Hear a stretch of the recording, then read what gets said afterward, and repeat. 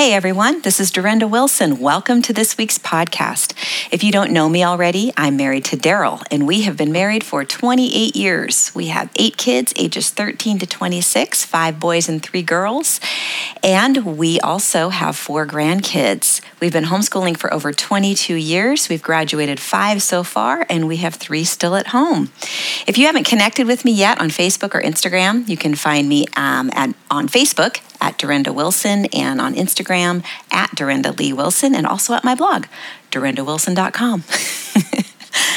I have a couple of books. One is published. The other is coming out January 22nd. If you haven't checked out The Unhurried Homeschooler, you can find it on Amazon. It is a simple, mercifully short book on homeschooling, sharing my heart for a simple homeschool journey that has worked really well for our family and just been a blessing. And I hope you'll go and check it out if you haven't read it yet. January 22nd, Grace for...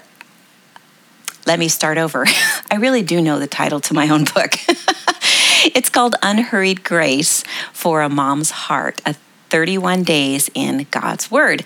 And it is a devotional specifically geared towards moms. It's mom-size devotionals that are hopefully doable for moms, but also allow them to really grow in God's Word. My frustration with devotionals over the years has been they either skim the surface or it's a deep Bible study that I can't keep up with because I had 8 children running around at home. So I decided, since I couldn't find it, I would write it. Isn't that what authors do? So I wrote this book, and it's 31 days. So it's something you can maybe go through 3 times a year if you want to. So I hope you'll check that out on Amazon January 22nd. Well, today I'm going to talk about why waiting on God is never a waste of time. Are you waiting on God for anything? A job, better relationships, a friend, provision, direction? It seems as though waiting is a big part of our lives, isn't it? And it's not easy. Psalm 27, verse 14 says, "Wait for the Lord, be strong and take heart and wait for the Lord." You can tell just even in that verse that it takes courage to be waiting on the Lord. Today we're going to talk about waiting on the Lord and what waiting well looks like, and what God could possibly be doing as we are waiting on Him. I can attest to the fact that I have spent a lot of time waiting on God over the years for so many things along the way. Sometimes I've waited well, and sometimes I have not. But it's in these times of waiting that God does some of His greatest and deepest work. Have you experienced that?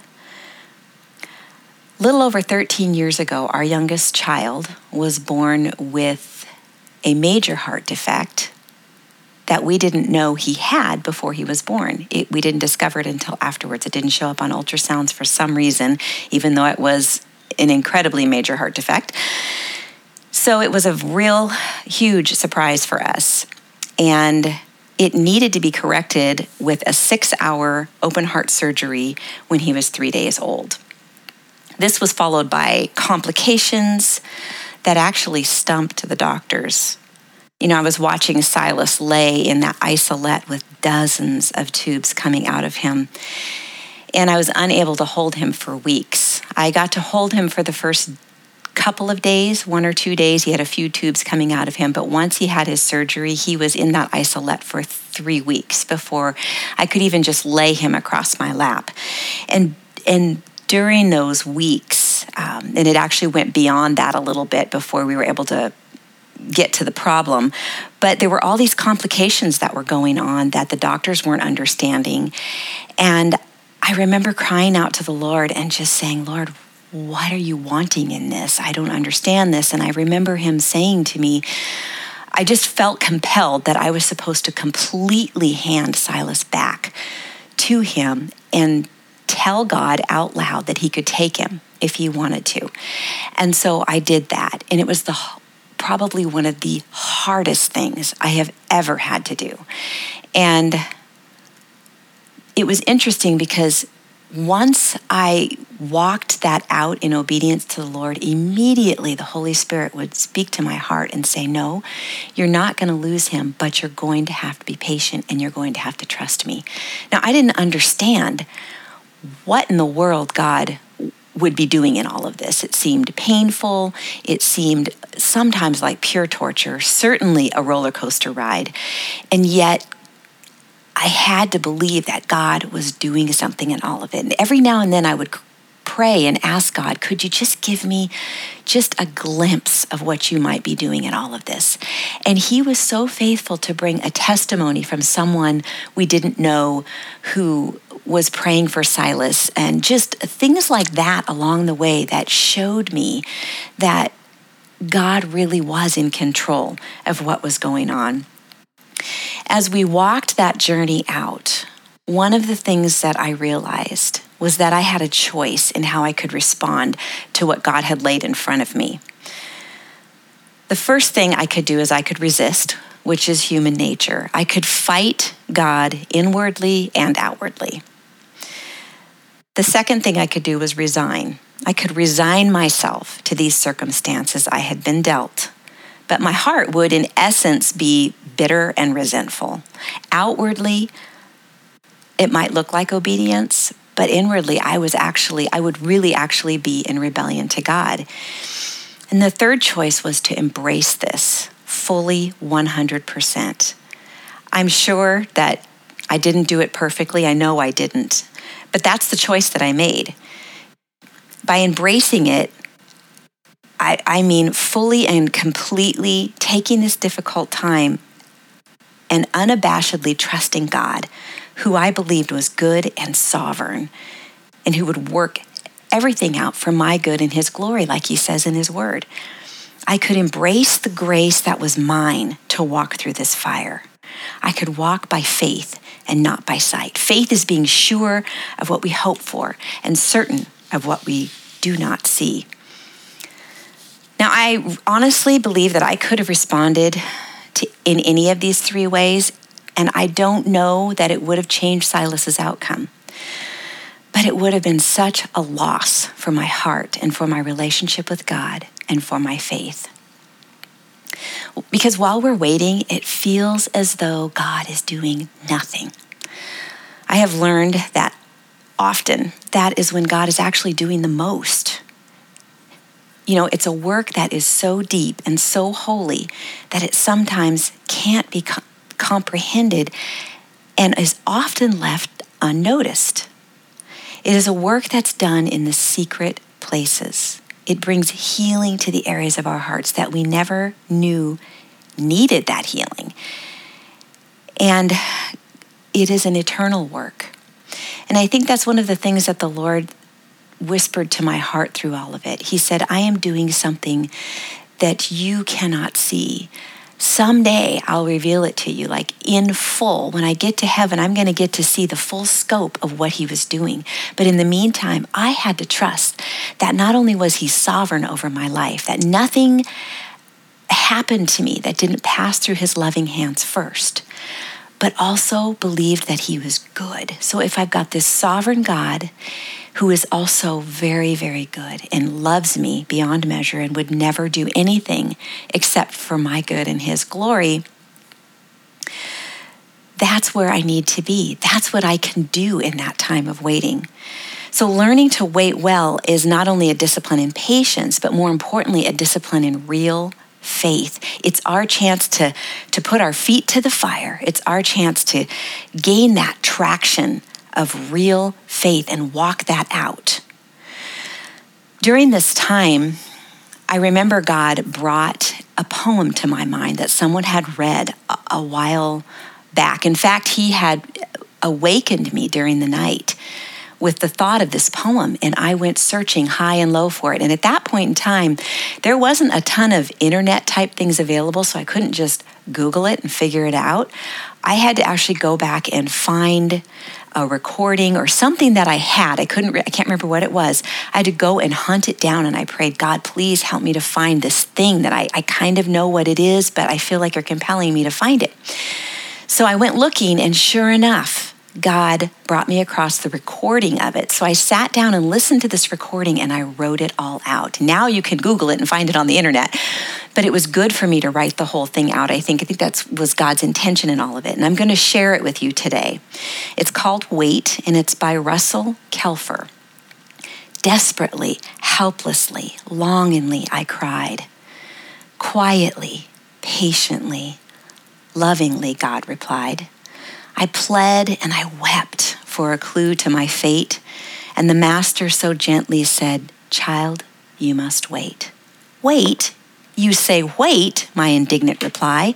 "Lord, I need answers. I need to know why. Is your hand shortened, or have you not heard? By faith I have asked, and I'm claiming your word. My future and all to which I can relate hangs in the balance. And you tell me, wait? I'm needing a yes, a go-ahead sign, or even a no to which I can resign. And Lord, I've been asking, and this is my cry. I'm weary of asking. I need a reply." Then softly, quietly, I learned of my fate, as my master replied once again, "You must wait." So I slumped in my chair, defeated and taught, and grumbled to God. So I'm waiting for what? He seemed then to kneel, and his eyes wept with mine. And he tenderly said, "I could give you a sign. I could shake the heavens and darken the sun. I could raise the dead and cause mountains to run. All you seek, I could give, and pleased you would be. You would have what you want, but you wouldn't know me. You'd not know the depth of my love for each saint. You'd not know the power that I give to the faint. You'd not learn to see through the clouds of despair. You'd not learn to trust just by knowing I'm there. You'd not know the joy of resting in me when darkness and silence were all you could see. You'd never experience that fullness of love as the peace of my spirit descends like a dove. You'd know that I give and I save for a start, but you'd not know the depth of the beat of my heart, the glow of my comfort late into the night, the faith that I give when you walk without sight, the depth that's beyond getting just what you asked of an infinite God who makes what you have last. You'd never know, should your pain quickly flee, what it means that my grace is sufficient for thee. Yes, your dreams for your loved ones overnight would come true. But oh, the loss if I lost what I'm doing in you. So be silent, my child, and in time you will see that the greatest of gifts is to get to know me. And though oft may my answers seem terribly late, my most precious answer of all is still wait. Isn't that beautiful? Think about the things that you're waiting on God for right now, and think about the ways that He might be working in your life through this time. We can be waiting on God, but not waiting well. So what does waiting well even look like? I believe waiting well is waiting in trust. Proverbs 3, 5, and 6 says, "Trust in the Lord with all your heart and lean not on your own understanding. In all your ways submit to Him, and He will make your path straight." I remember thinking about Silas and all that was going on with him and how far beyond my comprehension this whole situation really was. God was showing me through this that it didn't matter all of these details that were out of my control. What He showed me was that He had Silas in the palm of His hand, tending to every detail, every machine that was hooked up to Silas, every obstacle Silas faced, both known and unknown. Everything was being handled and cared for by God Himself. He was telling me I could actually relax in this situation, and I could actually be at peace in the midst of all of this. And you know, so much of the time, that really was the case. I'm going to finish that story because I think you need to know what ultimately happened. I held Silas, like I mentioned, 3 weeks afterwards across my lap as drainage tubes were coming out of him, and they couldn't understand why he kept filling up with fluid. He was losing over half his body weight in fluid every day, and he weighed 6 pounds, 5 ounces at birth. So there was this, over 3 pounds of fluid coming off of him daily, and nobody knew where it was coming from. They jumped around, danced around on several ideas, some of which were absolutely frightening and terrifying. But in the end, this was what happened. I told you before, I kept praying, and God kept saying, you're going to have to trust me, and you're going to have to wait. So we did. One day, one of the top surgeons at this hospital, it was a heart hospital, came into the room and said to me, well, we need to figure out what's going on with Silas. We think that he may have a thoracic duct leak.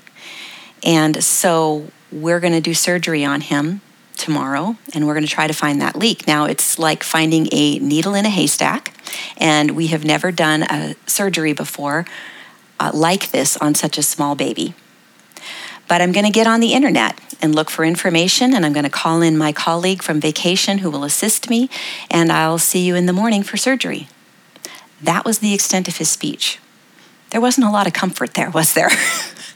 But the interesting thing was at that moment, it was like the Holy Spirit said, this is it. This is the moment that you've been waiting for. This is the moment when God is going to do something great. And none of these people here in this hospital are going to get credit for it because it's beyond them. It was clearly beyond them. And, I'm not saying that my stomach wasn't completely upset until, the surgery was over and I knew that they had found it and all these different things.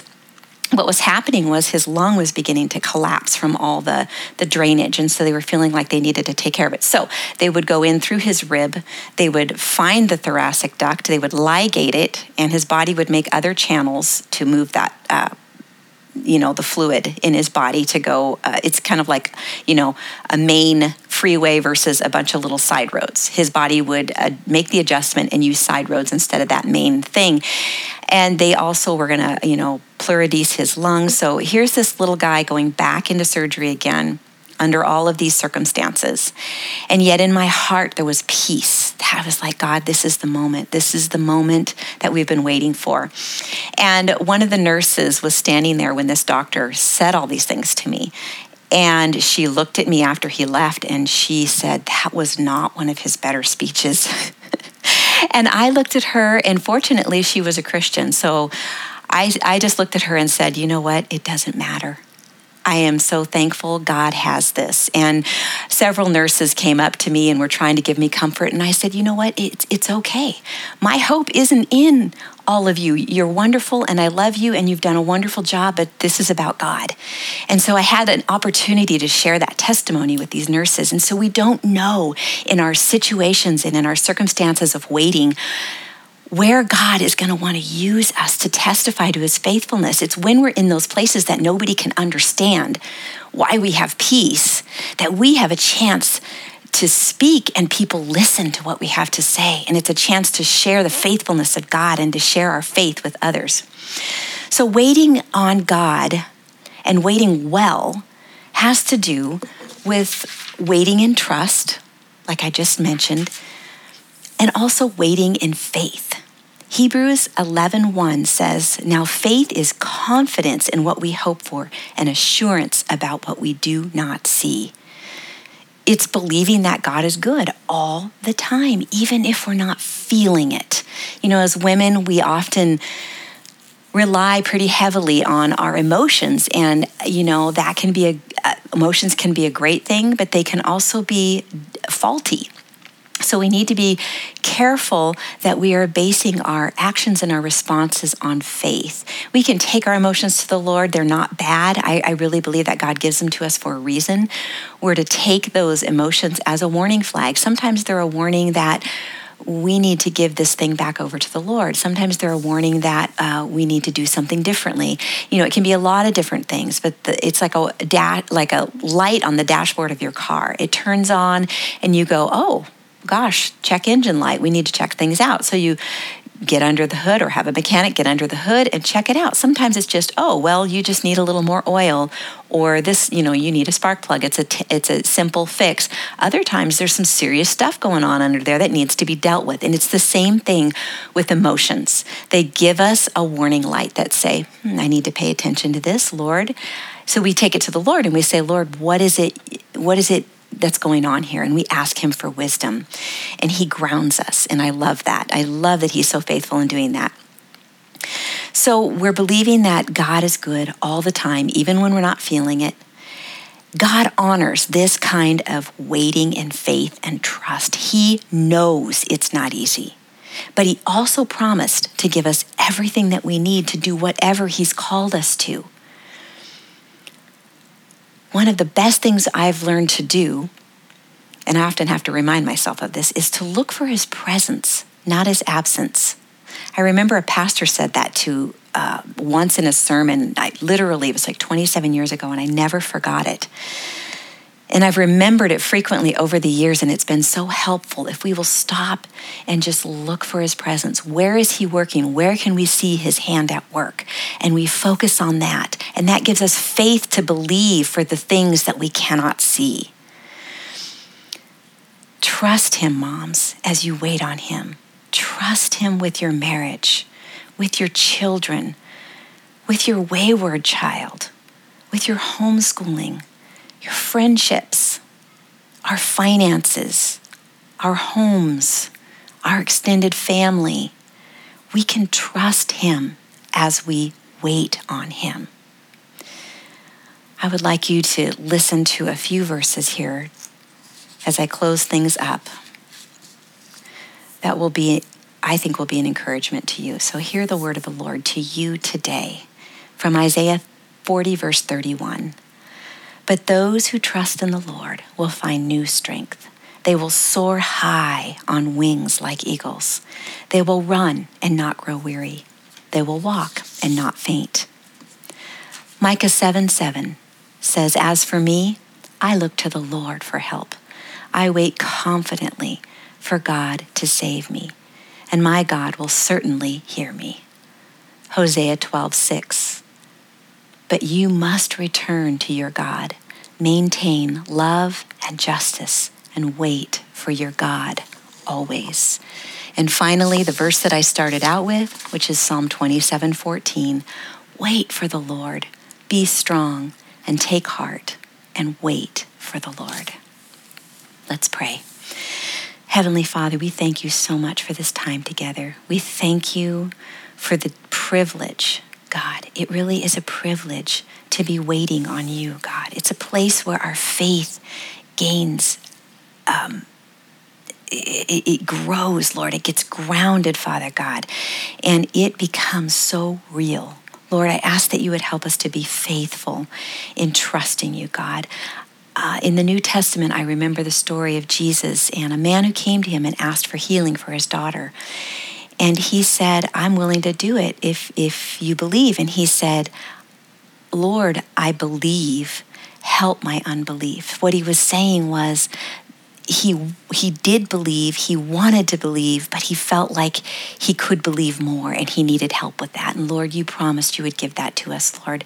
You're not going to leave us without giving us everything we need to walk faithfully with you as we wait on you. God, we thank you for what you're teaching us. We thank you for the ways that you meet us in our needs, Lord. We thank you for your goodness to us. We thank you that you are trustworthy. God, show us where you're working. Give us eyes to see so that our faith can grow and we can trust you for the things we cannot see. Lord, we love you, we praise you, and we thank you for this time together. In Jesus' name, amen.